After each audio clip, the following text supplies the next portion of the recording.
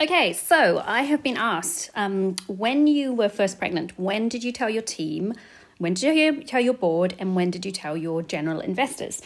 So the answer is I've got two kids, one's 3 and one's 6. I had my 6-year-old when I was not a founder. I had my 6-year-old when I was the CEO of a different healthcare company, but I didn't found it. And so maybe I'll answer for that as well. So with my 6-year-old, with my first baby, I waited until after my 12-week scan, which I think is prudent. And then I told my team first. So I told my top team, then I told my whole team. I tried to do it all pretty quickly, like within the same day or so, just because I think that is respectful and engenders trust, and I like to be as transparent as possible, so telling everyone pretty much at once. But that was kind of a standard work environment. And then for the one that was when I was a founder, I again waited until 12 weeks, and then I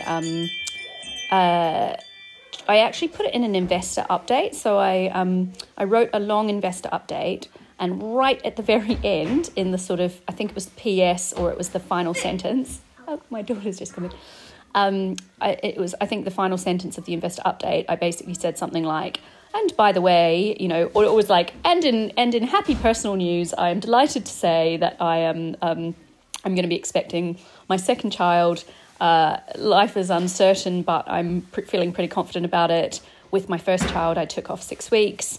I'm formulating a plan, and I expect that it will have no operational impact or something. I just said something like that, and that was it.